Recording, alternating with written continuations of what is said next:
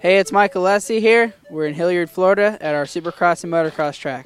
Well, lately I've just been up to just training a lot and a lot of road biking, trying to heal up from my leg injury that I had in September.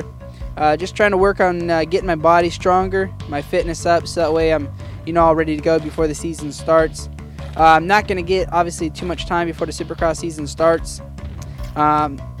Through December I'm going to be testing a lot with Suzuki and doing lots of motos.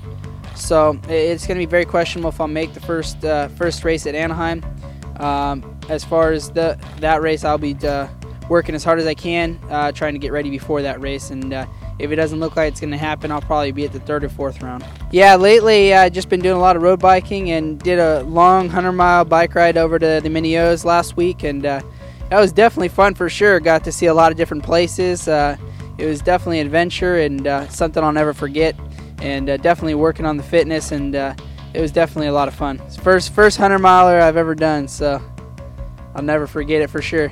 I was actually talking to my trainer when I was going over 100 miles, and he's like, well, congratulations, you're part of the 100-miler club now. For 09, definitely the goals are to be top 5 in Supercross and be consistent, stay healthy, get through it, and get to the motocross season and win the championship outdoors. That's definitely my goal this year, is to win the 09 Motocross Championship. I just want to thank all the guys at Rockstar, Makita, Suzuki, Smith Goggles, Shark Helmets, Alpine Star Gear, my mom and dad, the good Lord Jesus Christ for keeping me safe, and all my family and friends out there, and all the fans for supporting me. I really, really appreciate it, and without you guys supporting me and being there behind me, I wouldn't have gotten as far as I have. So thank you guys again, and see you guys at the races.